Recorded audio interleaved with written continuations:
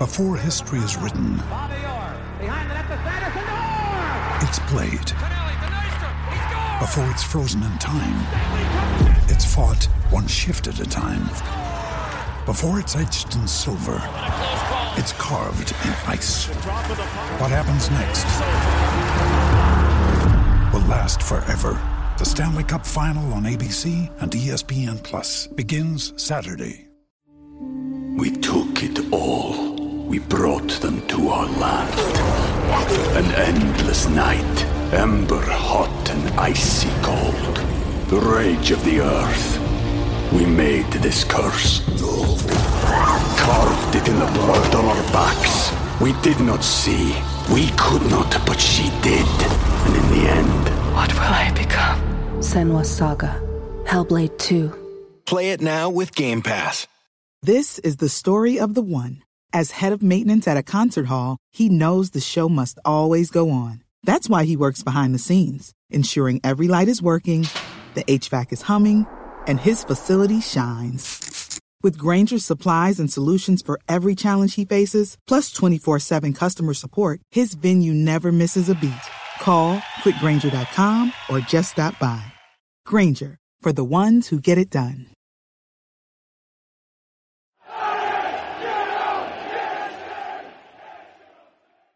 Good morning. Welcome to a new series called Inside the Game. This is the first episode of it, and I'm delighted to say I am joined by Andy McGregor and Tim Keach from Market Insights.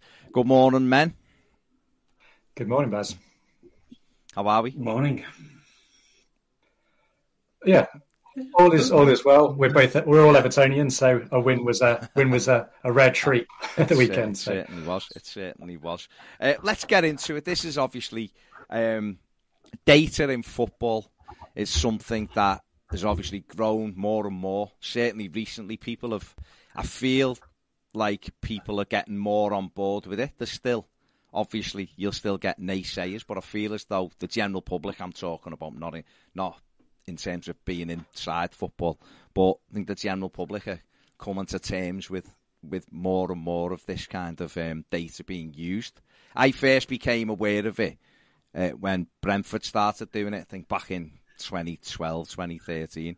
And I can remember there was quite a sceptical piece of reporting around it, that this fella who had was involved in betting kind of had this algorithm and he wanted to implement it at Brentford, and they're going to use that algorithm to recruit players, and people were kind of laughing at it. But anyone who'd watched Moneyball, I guess, would have kind of said, well, maybe it can work. So what?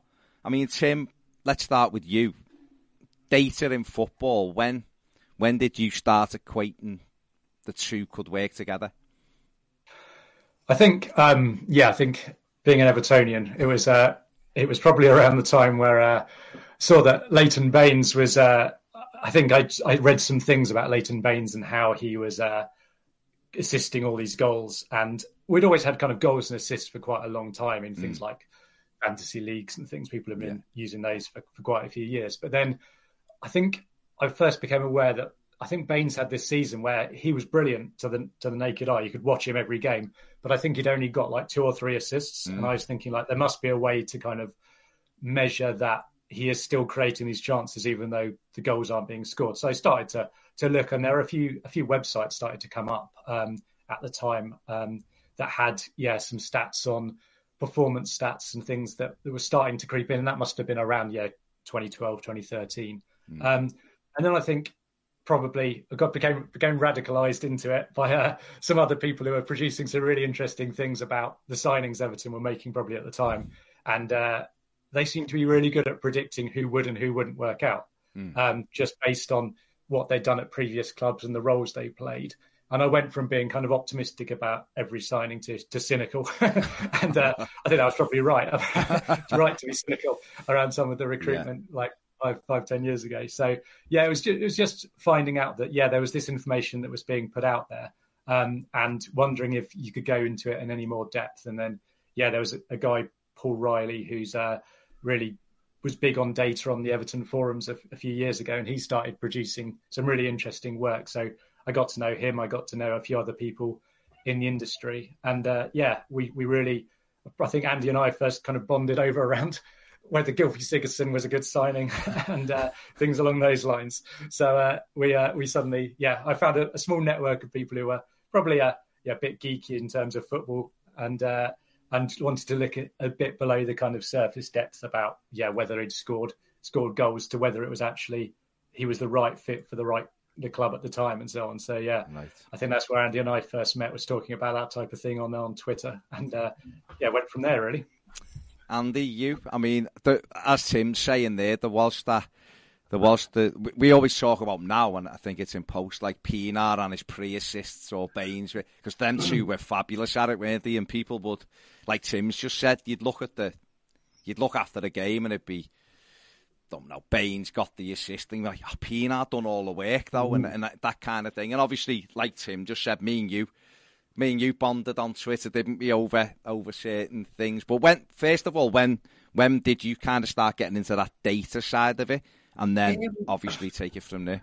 Much later, really. I think than the most. I think I up until I'd say about 2017, I guess I was probably a regular, early 2017. I was a regular football fan, really, in terms of the way I viewed football, the way I looked at it. And then I've always been interested in data and statistics. I like baseball, I like basketball, I like a lot of American sports. I've always been interested in them. And I started reading, similar to yourselves, about Brentford and about other clubs. And obviously Liverpool had started to use it under Comolli. And then I've obviously continued under Michael Edwards and the Red Sox influence on that. And really, I just started looking into it, really, in the sense of what my perception of things were, and what the data was. And sometimes my perception was correct. For example, I always thought that Ross Barkley was an extremely creative player in open play, and the data bore out that Ross Barkley was. And I always valued Ross Barkley's contribution to Everton, probably as well as due to data, but also because I liked him as a player as well. But then, like as you say, I think interestingly about Leighton Baines, I think if it was nowadays with the way Twitter's used to highlight players, obviously there's a lot of use of the data and visualization. I think Leighton Baines would be viewed in a completely different way than he is. I think a lot of people appreciate Leighton Baines when he was playing, but I think now people will be talking about him. I think of those seasons just before the end of the Moyes era and the first Martinez sort of seasons. He was incredible, like really unbelievable for a left back. Like in terms of European, in terms of creating chances, he was up there with the best players in Europe. So I think, unfortunately for Leighton, maybe this revolution in time, good for Everton, because he probably would have been sold. I was going to say they've been sold if they've been now, yeah. Yeah, it's a different time because that awareness of how good he was. I think everyone knew he was good, but obviously I think that extra layer of contextualization would be added on top, would show how good he was. So it would have been about 2017 for me in terms of looking at data, and I started blogging, speaking to people like Tim, and yes, I remember a piece by Luke O'Farrell. I always come back to this piece about Gylfi Sigurdsson again, replacing Ross Barkley. He used data at the time to show why that wasn't a good fit, and sort of come in line with my thinking as well. So overall, that's where I started in terms of data. Yeah, my eyes told me that Gylfi Sigurdsson wasn't the right replacement for Ross Barkley. And then I've seen stats kind of... But some of the stats, I remember, just before we go on, I just remember Sky Sports using the thing and saying, he scored the most goals outside of the top four, whatever. He's created this many assists, this many chances. And you start going, maybe I'm not seeing it. It didn't take me long to realise I was right. As good a contribution as he did make at times, because he did score a lot of goals from, certainly nowadays for us, from midfield. But it just, to me, we were losing something totally different than what Gylfi Sigurdsson was going to give us. We were losing someone who'd get the ball and travel up the pitch with it and drive at people, and that. As good as Gylfi was at other things, he wasn't that kind of player, was he? But anyway, that's enough Everton. Tim, so when did Market Insights begin then, Tim? Obviously, you've just talked about the introduction to data. What piqued your interest? Having conversations with people like Andy and other people. And Luke O'Farrell is a name that I'd forgotten, but I remember reading a lot of his stuff as well back in the day. So how did Market Insights come about for you? Did you see a gap, or was it really that nerdy side of you, like you just said, which really took over? Yeah, I see. I was working just normal jobs. I had a consultancy, like business analysis consultancy, and I was working on contract jobs. And I had a 2 or 3 month gap where one contract finished and the other one hadn't started. So kids had just gone to school both full time. So I was in the house on my own all day, and I was just like, I'll just write about football. I'd always enjoyed it, and I thought, actually, I've now got time to sit down and fill the hours doing that.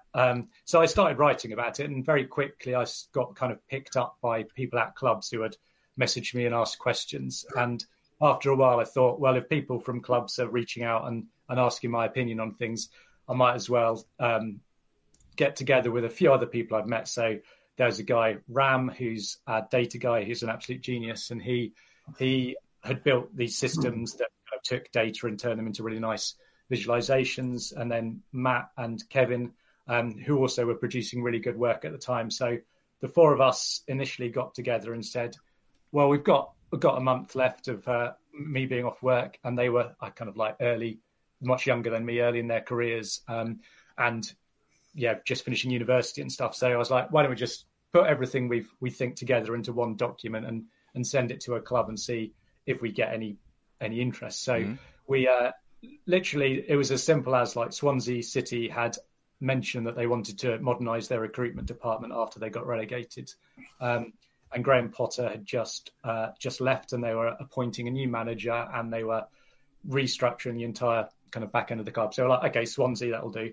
So we effectively put together like a 50 or 60 page document saying what we'd do if we worked for them, and sent it off. Didn't hear anything, didn't expect to really. Was almost about to start the new work when we got a message, an email through from the new head of recruitment, Andy Scott, who is at Forest now.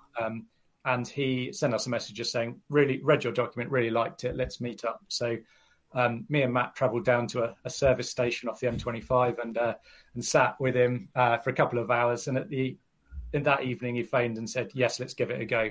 So the four of us started. And then within a couple of weeks, they said all the scouts had left since the change of manager. And people tend to do that in football. You follow around the people you work with. Yeah.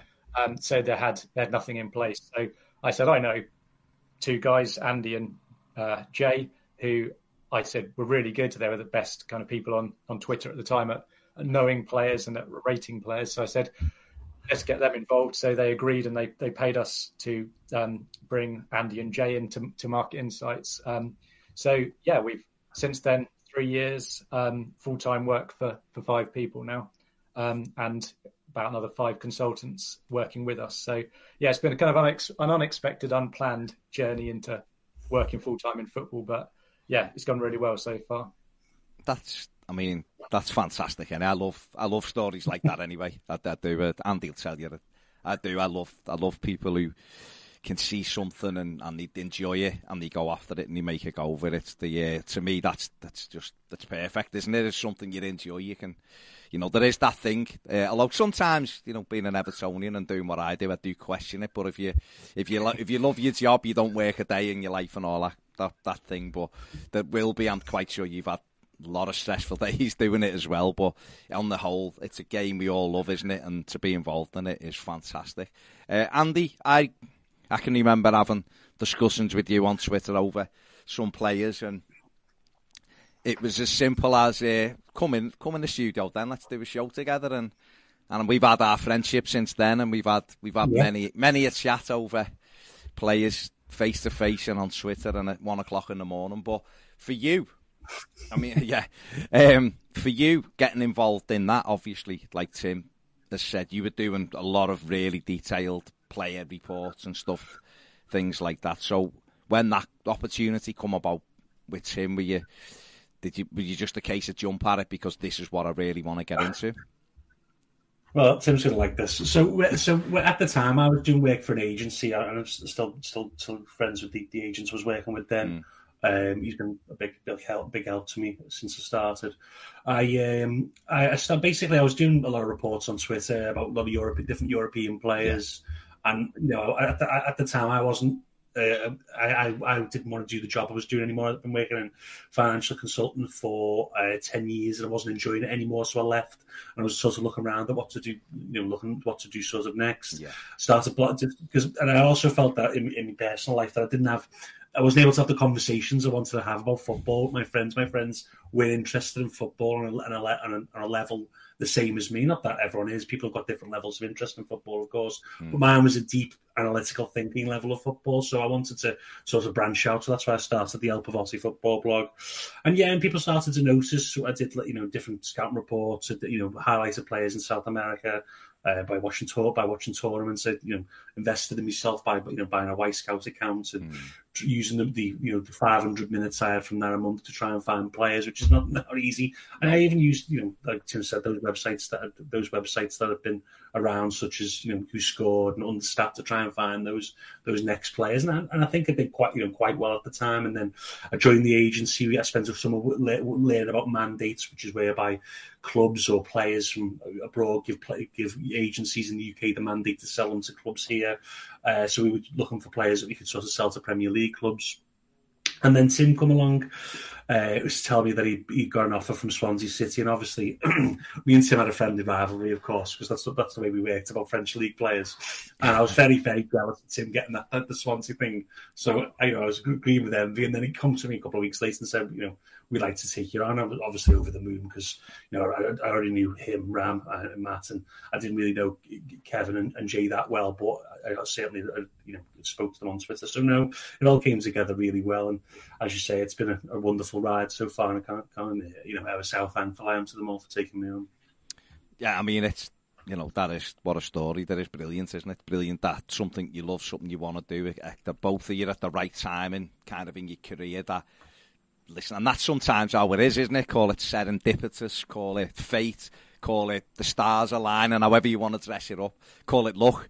However, right place, right time. Once that happens, it's almost perfect for you to fall into it and then to make it grow. And that's exactly what you're doing. And obviously, I speak to Andy quite a lot, so I know that it's going really well. Yeah, well, I apologise for that, mate, but you've been the same. It's not all one way. Don't start all that. Yours is 9 o'clock in the morning when I'm doing 15 things. Yeah. Can you? We took it all. We brought them to our land. An endless night, ember hot and icy cold. The rage of the earth. We made this curse. Carved it in the blood on our backs. We did not see. We could not, but she did. And in the end... What will I become? Senua's Saga. Hellblade 2. Play it now with Game Pass. With Lucky Land Slots, you can get lucky just about anywhere. Dearly beloved, we are gathered here today to... Has anyone seen the bride and groom? Sorry, we're here. We were getting lucky in the limo and we lost track of time. No, Lucky Land Casino, with cash prizes that add up quicker than a guest registry. In that case, I pronounce you lucky. Play for free at LuckyLandSlots.com. Daily bonuses are waiting. No purchase necessary. Void where prohibited by law. 18+. Terms and conditions apply. See website for details. Tim, so obviously that's Swansea came up. You got involved with that. So how did that work? How was that with your first club and trying to impress them? And what did you have to do? Like what's the first thing you do when that happens? It's great then saying, oh, we like your presentation. Everything's great before you do it, isn't it? It's that thing of like, preparation's perfect. You buy into it. Look what I'm going to do for you. Now I've got to deliver. Yeah. It's like the signing. Every new signing's exciting, isn't it? They've got the shirt and you're like, Neil Magpie will get 30 goals for Everton. But how do you, what do you do when the contract's signed and we've got to go to work? So what can you talk us through what that was like? Yeah, so the club at the time was in a situation where they had been relegated from the Premier League. They still had a hangover of quite a few high-value contracts from that time. So it wasn't a club you're going to go into and they've got millions of pounds to spend. It was one where we were having to look at the structure of the club. So they had hired Steve Cooper then as the head coach, who'd only previously worked with England youth teams and in Liverpool's reserve and youth teams. So we looked at it that with Andy, this wasn't just us, of course, it was the whole club, but Andy would say, like, what can we do to maximise the quality of players we have on the pitch? So we quickly kind of felt that using Steve's ability to work with young players was going to be the right way to go, and using his contacts within the FA and within the kind of youth systems of the big clubs. So they brought in Mark Guay, Ryan Brewster, Conor Gallagher, and players like that who'd worked with the England youth teams, who all did really well and kind of filled that gap where they were getting rid of the expensive contracts and bringing in the bringing the wage bill down to a sustainable level. What we did in the background as well is try and build up a scouting database so that when there was money to spend or they in the future had the ability to spend money, we'd at least be on top of all the players with reports logged in their scouting system. So they, like most clubs, have a paid for scouting system, which we would file reports in for them. And we literally probably put hundreds of reports over the 9 or 10 months that we were there on the contract with Swansea to do. So we built up a huge scouting database with them. And the way that works is generally you're watching video and you're filling in almost like each player's attributes, and you give them a rating on a system, and then that gives you a total point score for the player. And I think that's probably industry standard to do things along those lines. Sometimes it's letter grade, sometimes it's numbers, but at the end of the day, you're watching players, you're looking at the attributes, trying to find the ones who best fit the club. And I'd say with Swansea, I think we were probably we were very enthusiastic, and we were probably a bit naive at the time about the reality of where clubs would shop for players. The majority of transfers are domestic in the UK. The vast majority are domestic. So it's great that on Twitter we were saying, this 18-year-old in Slovenia is brilliant. But the reality is most clubs won't touch him. You're far better looking at the 26-year-old playing in the Championship who's consistent and is already at that level and is proven.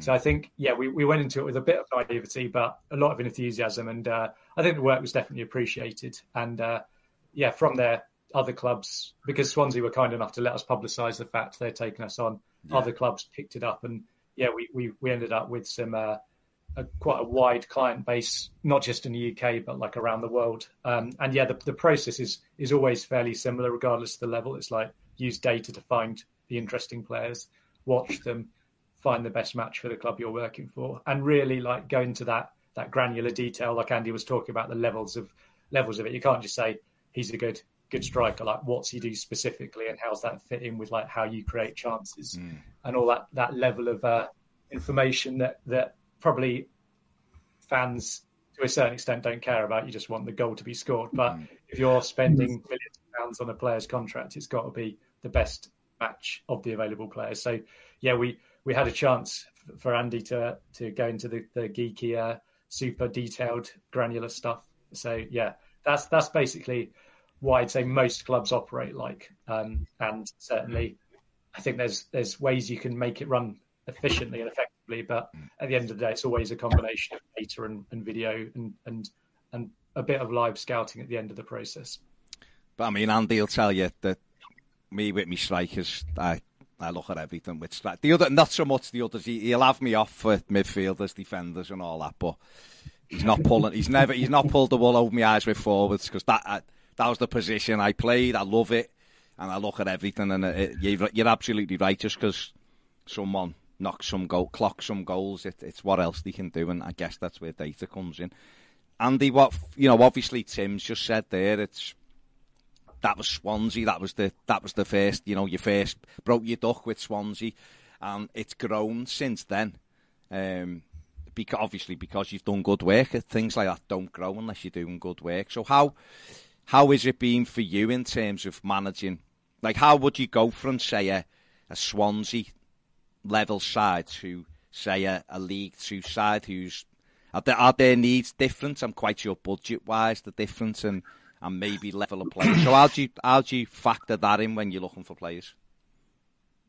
Well, yeah. So we do have a range of different clients across the different levels. Like we saw when we worked with Swans the other time. It was a good championship side. They made the playoffs under Steve Cooper. They were certainly a good side. And, we've done work with with League Two sides in different capacities.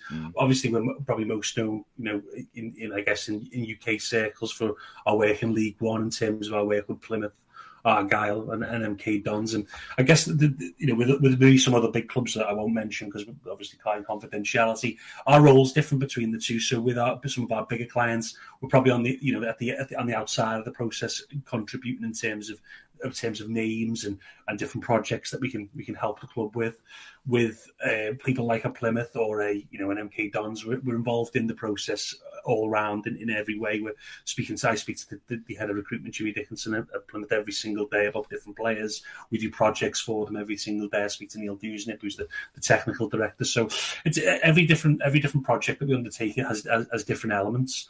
Obviously, at the core of it, certainly with my work with clubs, it is generally recruitment. That is my speciality in terms of helping players. And you're right there; it is different. Horses for courses, as I always say. You have different players for different levels, and that's. I when I first started on Twitter, I was fairly European and South America and Japan or wherever I could find players because that's where I find it exciting. And I had to sort of adapt to the EFL and the level between League One, League Two, Championship, even though they're only separated by a league, one league difference, is vastly different. So that involved a lot of watching for me in terms of what was required in those leagues, understanding the levels, understanding the level of physicality, how quick the game is, the level of players that you need to find. So that's not just data, because again, data can help you to identify good players at EFL level, but there's a lot of contextualization about watching players, the physical attributes that you need for teams. So with the teams that we work with, at the EFL level, it's a lot of it is watching as well as using data, and they marry it together. As Tim said, the process for me is always use data to identify. You then add that context around level, physical attributes, technical ability within that you're watching, and then obviously, as Tim said again, the evidence, and on the end, you have to evidence why that player fits that club. And we've had some good success with those League One clubs. So yeah, it's gone well in terms of that. I think, as I always say to people about football, watch football at every different level you can, because obviously I grew up watching Everton in the Premier League. That's the highest level of football you can get. It's vastly different at League One. You can't expect players to do the same things. It can be quite frustrating, but that is how you improve. You understand different levels, and obviously, again, when you understand the levels, it makes it easier for you to make judgments on players, because you can say, well, that player's not League One is a League One player, but he has a ceiling of a League One. Or you can look at a player and say, he's a League One player now. Maybe in 18 months, you can see him as a Championship player with certain improvements. And at Plymouth Argyle, especially, who I work with closely, are a club who wants to bring players in and improve them. So that is part of our remit in looking at players who we can improve and kick on. It's mad, isn't it? Because you see some people will look at players in the Championship and they might be scoring goals, and they go, buy him. He's got loads of goals. He'd be fine for Everton or whatever, or other clubs. And as you go down the leagues, you're saying there'll be lads in League Two who are putting the ball in the net maybe regularly, or a centre back who looks like he's comfortable. But then when you look and can he actually step up? And in some cases, people can improve. You can never stop improving.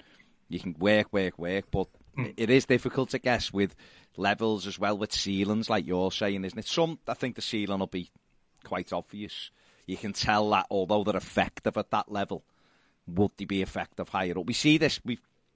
I always call it the Dwight Gale scale. Is old Timu Pukki. We know he's an international footballer, but he's very, very good at Championship level, Premier League. Hey, again, this is where it comes in. Timu Pukki is a good Premier League striker when he plays. I think just under 1 and 2. No, honestly, this is what I'm telling. This is the difference. Not for me. Not for me. He's had 2 cracks. He's had 2 cracks at it, and he's not done it either time. No, sorry. And Dwight Gale's the same. But what you're talking about is someone who can play in the Premier League. Well, yeah, I can name you Umar Niasse, who played in the Premier League, but I wouldn't say. No, but I agree with that. But what we point out, I don't want to get to this, but what we point no, I told you, midfielders had to backed away immediately there. No, but yeah, this is a good point really in terms of the Dwight Gale scale. Yeah, you go from like Timu Pukki. Well, you use other examples where they've gone from as a top championship side, they've been promoted into the Premier League, and then they're not one of the big fish anymore, and the chances come less and less. Yeah, of course. I think that's why I do back Pukki, because he has taken chances when he's got them, even though at Norwich obviously found it difficult when they played in the Premier League. But I think that's another thing. If you look at other players who've come up, Neil Maupay scored 25 for Brentford, 8 or 10 goals striker for Brighton. Obviously, he's come to Everton. Hopefully, can kick on. It's just that there's a change, obviously, in the fact that you're going from clubs that create multiples of chances to clubs that are struggling to make chances, because there's so many dominant big teams in the Premier League. Obviously, we've talked about leagues within leagues. You play 12 games a season, which is a third of your games, against monster teams with uber budgets bigger than yours. So it's about the ability to identify those players who can take chances in the limited, score goals and the limited number of opportunities that they get. But no, I certainly understand the Dwight Gale scale. Obviously, people have seen him score multiple goals at Championship level, and obviously not been able to do it for Newcastle Premier League level. Yeah, and as obviously you're right. Of course, you're right in terms of they're playing against better centre backs as well, who are quicker and stronger. So that's going to cut your chances down if your team isn't creating a lot of chances. I'm just looking at the other bits around, like say Pukki. He's not got a real turn of pace. Is he physically strong enough to keep the ball? He's okay. He's not too bad that way. But I'll equate that to if Everton were going after him. But then for every team who Pukki, there's obviously Ivan Toney, who's now in the England squad. He's a player who was at played in League One, didn't he? Where was he at in League? Was he Peterborough, wasn't he? And then obviously Brentford. He's been fantastic at Brentford, and he stepped up. And they're a strong side anyway now, just from their recruitment, that brings us nicely back to recruitment, and they've done it. A lot of people would say, or more people now would say, yeah, that's the way you should be doing it. And I know, Andy, listen, you've banged on about this for years. We've had many a video out there of us going, and I'm sure I've seen Tim's tweets when he's trying to throw things in about a certain club. He does it, yeah, he does. But it must be. It's told off Andy every time I tweet. I know, but it must be so frustrating because you're obviously within the game and can see how it works. But let's just for now, let's stay away from that. We can have a conversation off camera about our club and things like that. With Lucky Land Slots, you can get lucky just about anywhere. Dearly beloved, we are gathered here today to... Has anyone seen the bride and groom? Sorry, we're here. We were getting lucky in the limo and we lost track of time. No, Lucky Land Casino, with cash prizes that add up quicker than a guest registry. In that case, I pronounce you lucky. Play for free at LuckyLandSlots.com. Daily bonuses are waiting. No purchase necessary. Void where prohibited by law. 18+. Terms and conditions apply. See website for details. Hello, it is Ryan, and I was on a flight the other day playing one of my favorite social spin slot games on ChumbaCasino.com. I looked over at the person sitting next to me, and you know what they were doing? They were also playing Chumba Casino. Coincidence? I think not. Everybody's loving having fun with it. Chumba Casino is home to hundreds of casino-style games that you can play for free anytime, anywhere, even at 30,000 feet. So sign up now at ChumbaCasino.com to claim your free welcome bonus. That's ChumbaCasino.com and live the Chumba life. No purchase necessary. VGW. Void where prohibited by law. See terms and conditions. 18+. How does a transfer market work for you then, Tim? Because obviously transfer windows is what fans now have been led to believe is better than football. If you actually look at the excitement level while the transfer window's open, once the footy starts again, the levels kind of drop a little bit and it'll be ramped up again. But how does a transfer window work for you? So obviously we've just had one closed. Are you already thinking about January, or how does it work? Yeah, I'd say the players that clubs sign, it would be very unusual, or it should be very unusual for them to be signing players that haven't been on the radar for them for quite a long time. So if you're talking about us with our League One clients, I imagine every single player that we end up putting forward to be signed has been extensively looked at for months before that, unless they are a suddenly emerging talent you've got a chance of getting. And then, you can blitz that player and find out everything you can in a short amount of time. And that's where people like Brighton have probably had luck, not luck, but they've done well because they've looked at those players, and they've been really good at forecasting who's only just emerging, got them in early, and then given them like a year to develop, like Casado and Jakob Mulder and people. They've done that process really well. But with us, we'd also always have looked at the players well before the window. It might be 2 or 3 windows before you actually end up signing that player after they've gone in the database, just because I think what people probably don't understand, or really maybe they would understand it, but they don't really think about it, is that you're not acting in isolation. It's not like you want a player and you can get them. It's like you want a player, 5 other clubs want them. You've got a list of probably like 10 players that you would consider for that position, and you work your way through the priority list. Other people are coming in, other people are bidding for your players. Someone breaks up with their girlfriend and wants to move area. All these type of things that you don't really think about happen all the time. They're human beings you're dealing with at the end of the day, and they can say yes or no to transfers. And I know with some of our League One players we've signed, there's been 6, 7, 8, 9 clubs in for the same player. And then it's a question of how can you best persuade them that you've done the most work on them, and your system and your manager and your club is right for that player. So there's a lot of like a seduction of players, I think you'd call it, where you're trying to get them to join you over the many other options they will have. And a lot of the time at League One level, that comes down to geography. And they'll be like, I love what you've said, but I live in Manchester and I'm not going to move to Plymouth, or I'm not going to move to Milton Keynes. So, and the wages aren't that high that it's worth it for most players at that level. You're talking a few £1,000s a week, not tens of thousands of pounds a week. So it's not bad money by any means, but it's not like uproot your family, buy a new house off your first couple of weeks' wages type money. So, so we would always say you go into it really prepared. You've got long lists of options for every position, and then it's a case of your director of football being able to persuade those players to join you, and the manager at that stage would get really involved in speaking to the players and persuading them that their club is the best fit. So, there's probably a lot more kind of talking about transfers before they happen. And I'm pleased to say, like, at all the clubs we're at, it's very rare it leaks who we're speaking to or anything. If it does, it's normally the agent trying to drum up interest in their player. But within clubs, nothing really leaks out to the press. So quite a lot of the time you'll hear fans saying, well, I know we're talking to this guy. And it's like, it's either complete rubbish or it was something that was mentioned maybe 6 weeks earlier and the agent is now trying to drum up interest because it's fallen through.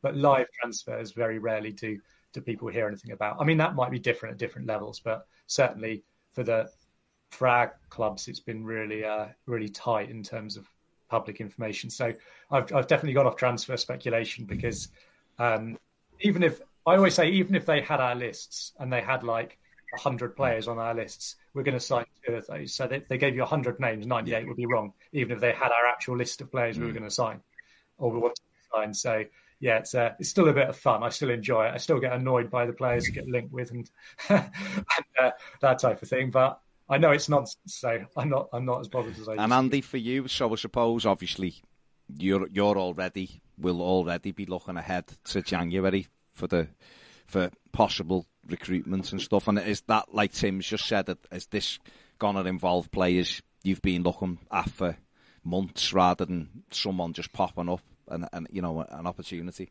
Yeah, there's different layers to it. There's new players who pop up all the time. Players who come out of academies, people who are signed in from different places like Ireland or Scotland or wherever. They probably have, you'd have knowledge of, but you don't have that contextuality, that knowledge of them playing in the EFL. I suppose sometimes that when players come over from Ireland is a league that is not the same level as a league here. So you sometimes seeing them do well in the league. Obviously, that can add costs to it because obviously if they do well in the EFL, the value's more than when they do well in Ireland. But there's different levels of players. So yes, there's often is that we have been looking at players for a while, whether they were at Premier League under 21 level, they've got a low move to League 2, they've done well there, they've shown us they can play men's football. Then it's time to come to a League 1 club. Things of that nature. Yeah, so there's usually players who were 21st on the list. That's quite a lot of players, but 21st on the list last season, depending on how they started the season, what the current situation is for them, they may have moved up the list. So it can happen, obviously. Players develop at different ages. We've talked about positional. Sometimes strikers take a little bit longer because, obviously, the physical side of the game is quite tough. Or defenders who tend to develop a bit later as well because, obviously, they have to experience all the different types of, different types of environment they're going to play in. And obviously, playing against much more physical men as well as they come out of the youth levels. So there's different factors in how we end up coming to find players and recruit players, but certainly, as Tim said, you do it's very rare nowadays because of the access that people have that you wouldn't know a player at all. If you think back to 15 years ago, obviously Udinese were very famous and having thousands of DVDs from all around the world to look at players. I would probably struggle in those times. That would require going to matches and being in the right place at the right time often, to find Alexis Sanchez or whoever, people like Udinese signed. So it'd be very difficult to find those players without the mass amount of information, whether it be data or video that we have now. So for January now, we build up by watching players, in the current teams they're in. We obviously have reports on them from the past.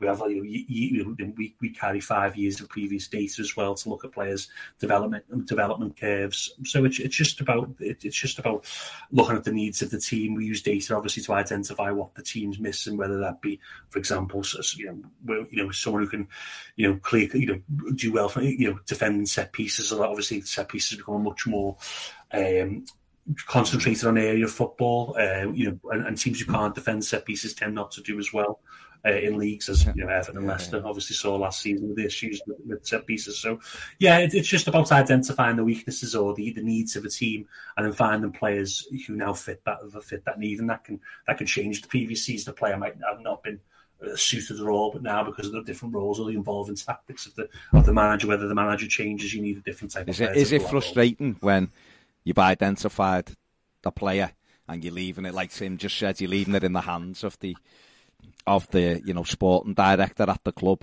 and you're thinking, we've got him, he's going to be perfect for what we've picked up, and then an agent does the dirty, or an agent says, you can get you another 200 quid at this club, and that goes. Yeah. It is frustrating, yeah, it is, and I'm as Tim will say, I'm quite a really freak. I hadn't noticed. Yeah. No. My issue. I haven't. I wanted obviously because it's handing it off to other people to do it. And don't get me wrong. People at Plymouth, Preston, and other people, great at what they do. So I trust them completely. But it's just that's the nervous part because you've done all the work that you want to do. But then again, for us as well, it's a real test of us as well because often you don't get your first choice. I'll be honest. There's plenty of times where we've got. And even we've ended up with a third choice, but because of the work we've done, we feel confident that third choice will still improve us. So it's about the quality of your list, really. I think obviously it's famous that Liverpool wanted to sign Marco Reus or Julian Brandt, and the data on the recruitment department convinced Jurgen Klopp that actually Mo Salah was the right choice, and history tells us that was the right choice. So it's damn you, Marco Reus.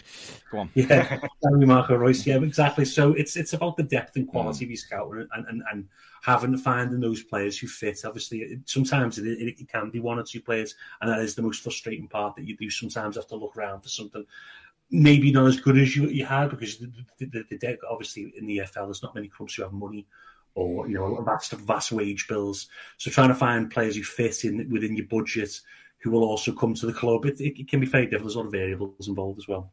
Tim, I know more and more are using it, but does it surprise you that some Premier League clubs haven't seemed in the past to have kind of used what is, to me, is a sensible metric to see whether players fit? I mean, we can talk about our own club, which seems now to be doing things in the right way. Manchester United is one for me where I look at and I just think, with all them resources, how do you still keep getting things wrong? They should be better. And there's loads of, it seems like there's quite a few other clubs who just don't work at the same level. So does that surprise you, given obviously you're interested in data, you're interested in statistics and stuff, and how you're applying it at lower level? Does it surprise you that, you've mentioned Brighton, I've mentioned Brentford as well, who seem to be two clubs with lower budgets who are doing it? Does it surprise you that others haven't, when I think Liverpool certainly do it and have done well with it? I imagine Manchester City do similar. maybe. So does it surprise you? Yes and no. Yes, I think probably every club will have a really good data department in it at Premier League level. They'll have staff, they'll have all the access to the systems, they'll have built their own data systems. But it all comes down to the ownership and the leadership in the club. If your owner is going to get excited because they've seen a player score a goal in the Champions League on telly and says, I want him, then that's going to overrule every bit of data analysis or any list that has been put together, because at the end of the day, it's they're the ones signing the check. They're the ones deciding which players are signed. And likewise, if you get a manager who, and probably to reach a certain level, you need a certain personality, and that personality is very sure in what they're doing. And they will think they know players better than anyone else that fit their system. And even though you might go in there armed with your reams of statistics and video clips and scouting reports, if they've watched that player have an absolutely brilliant game and they've heard great things from their friends in the industry, that will all be information that is used as a bounce to decision. And then it comes down to how strong your processes are in your club. And that's something that we push to a load of clubs now, in addition to the scouting work, is the kind of the processes that you need behind that to get the value from it. Because, as I said, I know that lots of the clubs you've mentioned have really good people at them who produce really good work, but haven't necessarily had that unified direction of what do we want this football club to be playing like. And that we use the word alignment far too much, but it's basically, does your owner and your sporting director and your coach and your players all make sense in the way that you want to play football? Because if the manager doesn't agree with the other three people, then it won't work, and the manager can be sacked and replaced. If the sporting director doesn't disagree, doesn't have the same vision as the owners, he'll be sacked. But if the owner themselves doesn't know what they want, then that's probably a really dangerous situation, because they'll just react passionately to things rather than looking at the underlying performance. We lost 4-0 in the derby, get rid of the head coach. Well, the opposition might have a team that's cost 5 times as much to assemble and is a world-class team that's been built up over years. And you might be 6 months into a 5-year rebuild. And that's the thing that I think we've noticed most of all. It doesn't happen overnight, like especially at Premier League level. You give a player a bad contract over 5 years, as soon that player will be with you for the full 5 years. You won't be able to get rid of them. That if you're not willing to pay, they're not giving you 120 grand a week's worth of value. There's no other league in the world who will take them on for 120 grand a week. No, they will just loan them out until the contract goes. And we've seen that a lot at some clubs over the last few years. And I'm sure Turkish Airlines have made a lot of money shipping players to and from Merseyside over the last few years as well. But it's generally the case that, your owner determines how good your club will be. So Brentford and Brighton, very stats driven. Both the owners are professional gamblers, basically. They run bookies, or they've made their money through fine margins and looking for those kind of little arbitrage opportunities. And I think sometimes your owners who have made money in other ways see it as like a trophy asset, where I want to buy the best player I can get and I will keep putting money in until we're good. And that used to work. You used to be able to be a Jack Walker and go in and win the championship with Blackburn by just buying the best players. But now the gap between an income of a mid-table team and a top Champions League team is 200 million a year. No one can afford to bridge that gap by even the spree that some clubs in Everton, for example, have been on over the last 10 years. You always see Liverpool fans saying like, "Oh, you've spent more than us." If you ignore wages, yes. If you take wages into account, there's still £500 million gap between the spending of the two clubs. Wow. You're not going to bridge that on your own. So you have to be clever and you have to build things up slowly. And all those kind of, we want the 27-year-old so we win now type conversations. You're better off buying the 21-year-old and having them for 5 years, Richarlison style, and selling them for 60 million quid and reinvesting that money again in your next generation of younger players, rather than just constantly buying your ready-made players at vast expense who don't really last that long, as we've seen with quite a few players over the years. You know what? This is something that I'll hold my hands up and say, when it's just from my club, obviously from our club, when Everton were taken over and we bought a series of players who were kind of mid-20s, well old, coming into what do you describe it as? Peak, not quite post peak, but in peak. At the time, you're thinking, "Oh, I understand this." Thinking we're going to jump up, but I think that. So at first, I remember there was criticism when Everton, just using Everton as an example, when Everton brought in not so much Garner, because he's still unbelievable now. But, when he was excellent, then in £7 million, there's what, and he was, but other players, Yannick Bolasie and Ashley Williams and these kind of players who were all that age and even a year later, you are thinking, I think people were still thinking of, we can get a quick run on it. But my thinking's totally, and probably influenced heavily by Andy as well, to be fair, is that you do have to look at it slightly differently. I think a lot of us, I might be wrong, but I'll use me. I can't speak for people, can I? So I'll use me. I think you still we're looking at the Chelsea / Manchester City era where heavy investments, got it wrong, heavily investments, that's a bit better, heavily invested, now we're all right, we've bridged it.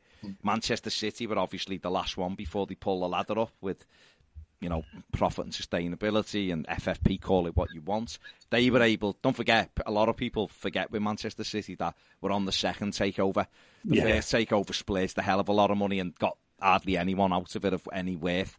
Other than Alano, and Bozyanov and those. Vincent Kompany was the one. I was going to say Vincent Kompany was the one who was unbelievable. The second one brought in unbelievable footballers like Aguero, David Silva, and took it to a next level. But City were able to jump up 8 stairs, weren't they, by just going bang, bang, bang, bang. Everton done it totally the other way, and because the rules had changed. And it's why I look at Newcastle now when I hear people. I had quite a good discussion with Paul Scholes on the overlap about how Newcastle weren't just going to be able to keep going. He was saying they'll just keep spending 300 million a year, 400. And it's like, they can't really because of the rules. So you'd have to do it differently. And Newcastle, I think they are trying to do it a little bit differently, and other clubs do, but it has changed so much. Just one thing. Sorry, can I just make a quick go on, comment? Go on. No, I think this is where it's become really important now. I think, as you say, people looked at the Man City, the Chelsea way, and I think now you have to sort of pre-plan completely. If you're a new owner, new investment group, whatever it may be, you have to pre-plan and strategize how you're going to spend that money, because we've seen, Aston Villa, spent money. They're probably coming up against the FFP. Obviously, luckily, they're Jack Grealish to sell, but then you get down the line, you're going to still need a Jalen Ramsey or whoever to sell. So, and that's an issue for clubs trying to maintain that as you're going up. You're going to have to lose players to keep spending. And it's high, and don't get me wrong, people can make good recruitment decisions year after year, but you don't. Sometimes you have fallow periods. Every club has. Liverpool might have one coming up. Some say God willing, but but that's what happens. So the strategic planning of how to spend the money is massive. Now, obviously, Newcastle. We'll use Newcastle as a quick example. I won't go too long on this. They obviously had a real time situation. The fact that they could have got relegated, so they had to probably front load a bit of that money on maybe some older players, Chris Wood, Kieran Trippier, and others.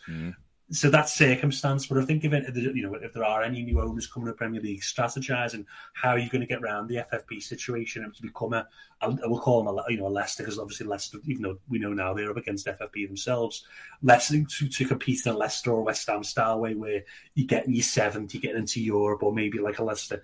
I know they won the league, but that was a sort of different period for them, winning the FA Cup under Brendan Rodgers. That's probably the new way of competing, unfortunately. There is probably a way, and there will be some luck one day where teams do become a Tottenham and break into that big number of teams. But that initial strategization, having the right people in the right departments and the right resources in place, is massive for clubs now. Unfortunately, you do have owners coming into the league now, but who want to show that their knowledge or spend the money. And I think caution's required, because I think if you want to be a top Premier League club or a top 7 or top 8 club, you need to think about it heavily before you start spending.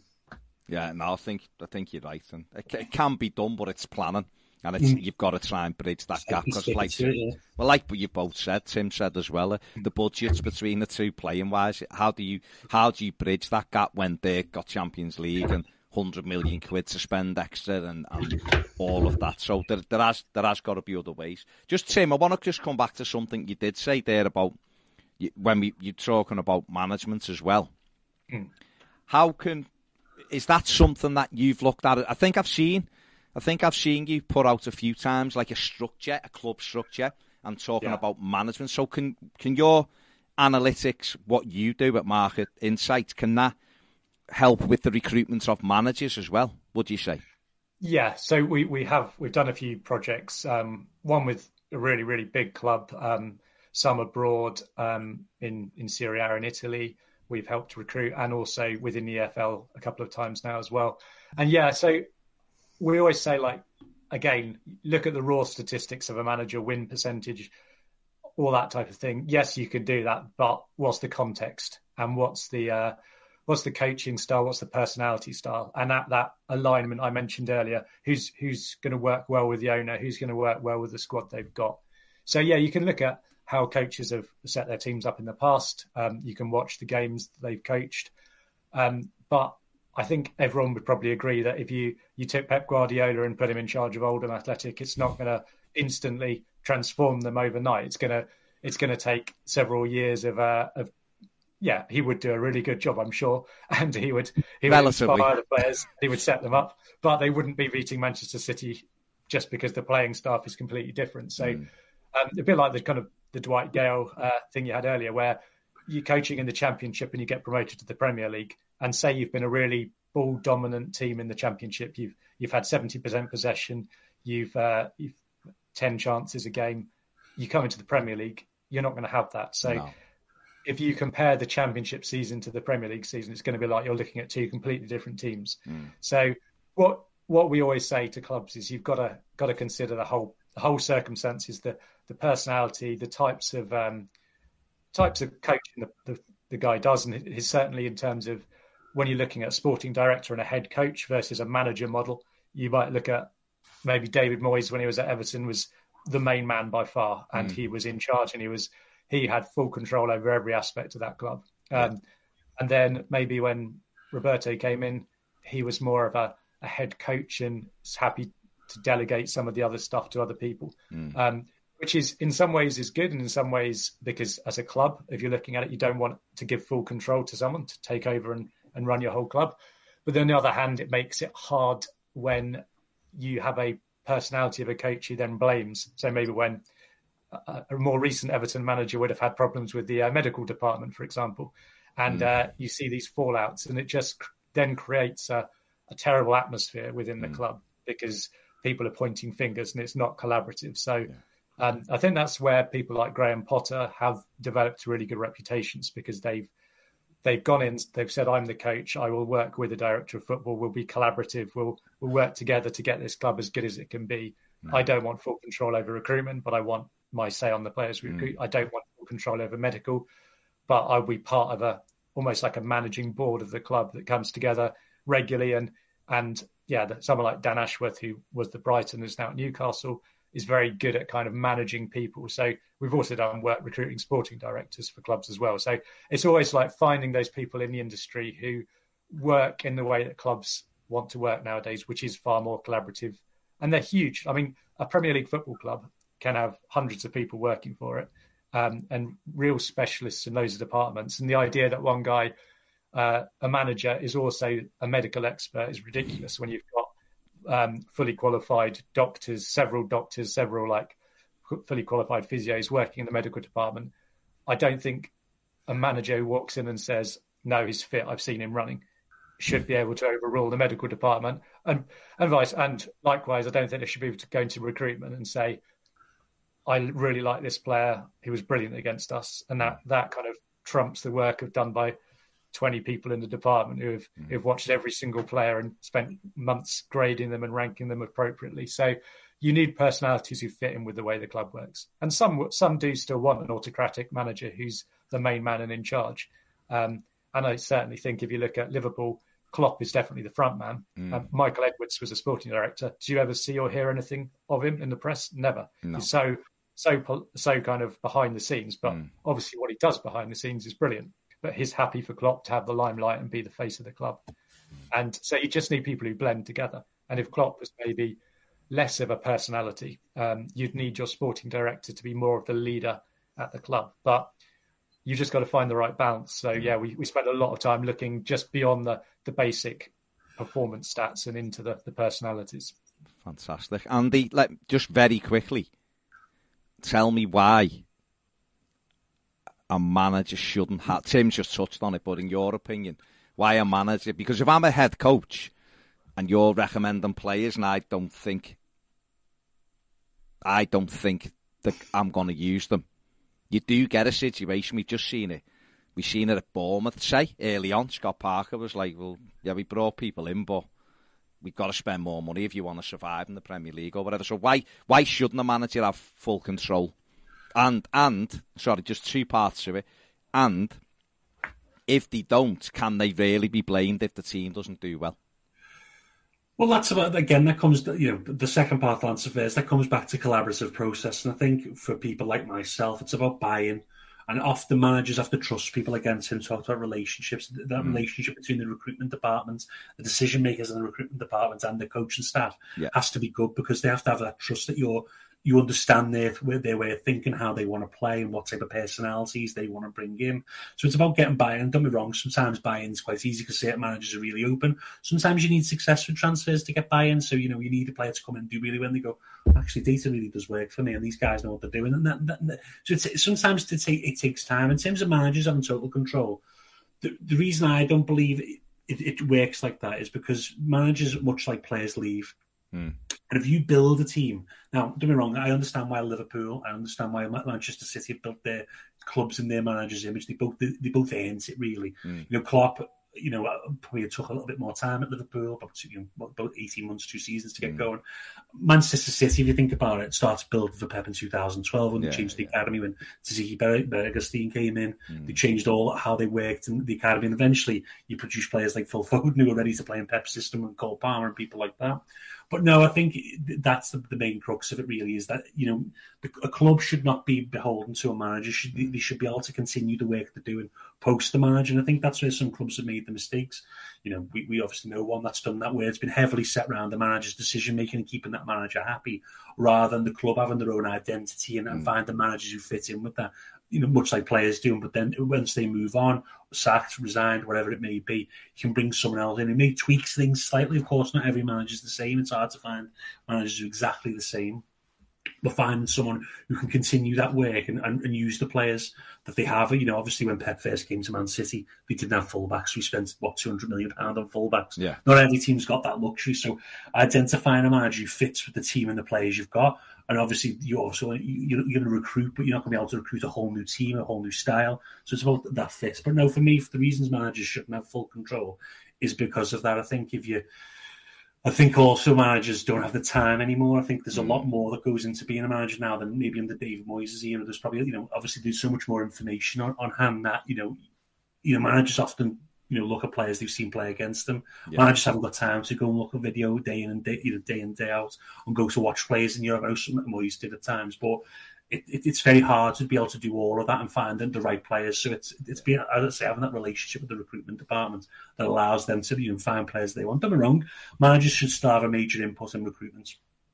Of course they should, because it's their team. As someone once said, you never sign a player that only a manager wants, but you never sign a player the manager doesn't want. Yeah. So that's the philosophy, really. But as long as everyone's happy with signing a player, then sign that player. But it has to be within the confinements of the club structure and where they're heading.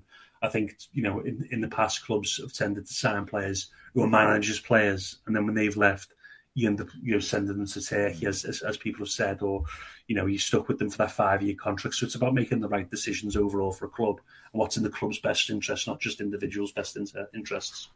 Excellent. Well, we'll see the big test now. We'll see at Brighton, won't we? Where obviously Roberto De Zerbi's come in, and it's going to be interesting to see whether he can do well. If they planned properly, they took the time over it. So, and you imagine Brighton will have done their homework, and he had Sassuolo playing some excellent stuff, so it'll be interesting to see what he does. Finally then, I'll come to you first, Tim. What do you think the future of data in football is, and have you seen a change in the small time, but a few years in football already? Have you seen a change? So have you seen changes in football since you've been involved? And where do you think the future is for data within it? Yeah, there's definitely been a change. I'd say pretty much every club now has access to data platforms. There's Yscout, there's StatsBomb, there's Opta. There's the process data that the likes of us provide, which has got another kind of bit of processing done to it to make it more relevant to them. So everyone has access to it. I think there's definitely things like tracking data and things coming into football, which is far more than just like counting how many shots a player's had, which was the first step. Second step was where they took those shots from on a kind of coordinates, and then working out. And that's been really good for finding players. Like talent identification, would call it, is really been stepped up a lot by that. And I'd say you could look at most players now anywhere in the world, and you could get good data for them. It's then how you use that and how you interpret it. I think that's the next level, and that's where I think the gap in the market still is. It's the interpretation and the making sure that all your processing and things line up, so you know what a good player looks like in data for your system. So not just, this one's got all the green bars are all green, and this one's looks worse. Like, I mean, a really good example of the context is Alex Iwobi this season. So we would look and say he's gone up a level. If you look at his basic data profiles on some systems, he looks worse. It looks like he's not anywhere near as good as he was last season. And so Andy and I were looking at the other day thinking this is odd, because to our eyes, he's obviously gone up levels. The thing is, his role has changed. He's playing deeper. So he's not picking up the ball as high up the pitch in his threatening areas. He's putting in, he was in a team last year that couldn't retain the ball. So he was having to have lots of opportunities to turn the ball over, more so than this season, even though his success rate of turning over the ball this season is higher. Last season, he was just involved in more changes of possession. So that inflated the data.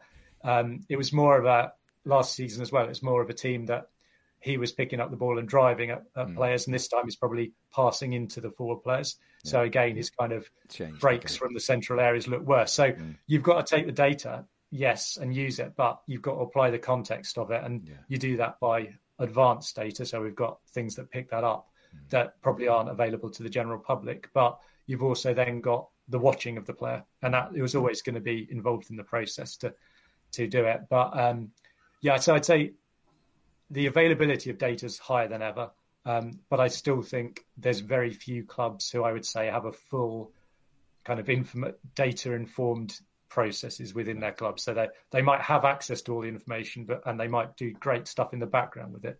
But when it comes to which player should we sign and what should we do in training this week, and how do we decide whether we're doing well or not, I think that type of thing is still missing at quite a few clubs that you would expect to have that type of thinking involved. And that always comes down to ownership, and it comes down to just making sure the long-term interests of the club are always the main thought of everyone involved, and not just career advancement in the next year or two. Because as Andy says, managers go, sporting directors go, owners go. The only people who are with clubs for life are the fans.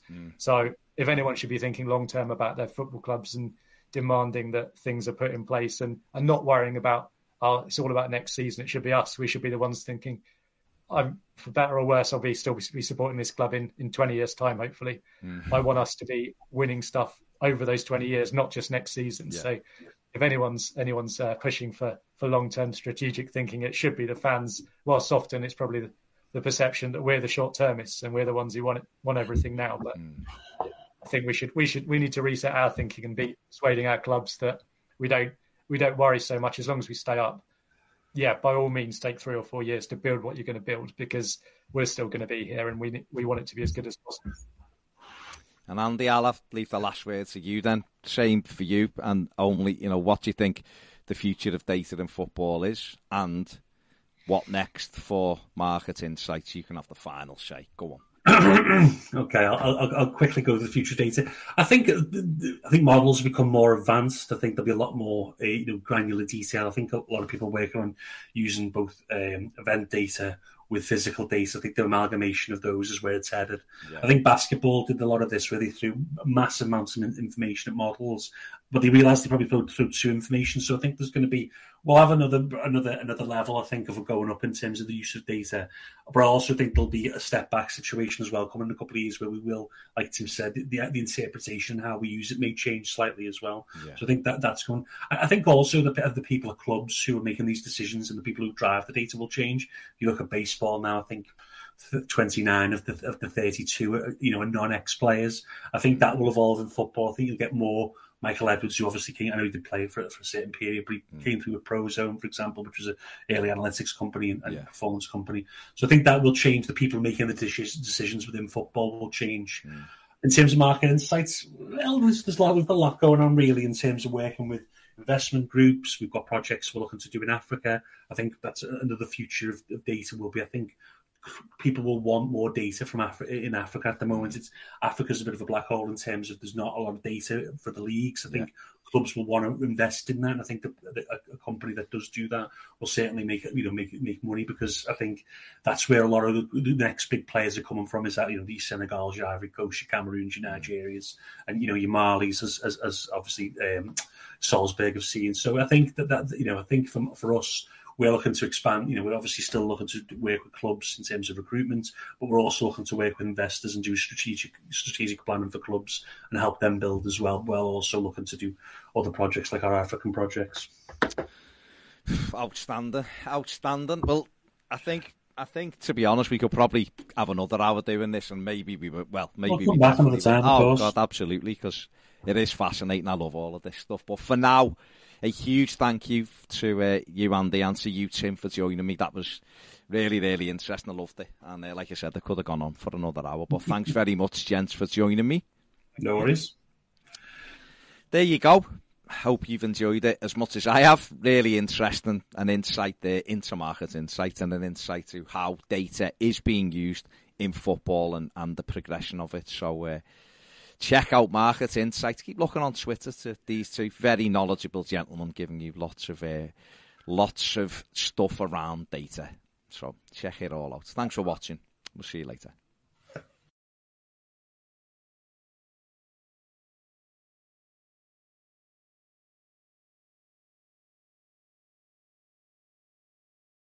Sports Social Podcast Network.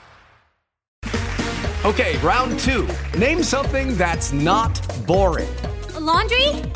Ooh, a book club. Computer solitaire, huh? Ah, oh, sorry, we were looking for Chumba Casino. That's right, ChumbaCasino.com has over 100 casino-style games. Join today and play for free for your chance to redeem some serious prizes. ChumbaCasino.com. No purchase necessary. Void where prohibited by law. 18+ terms and conditions apply. See website for details.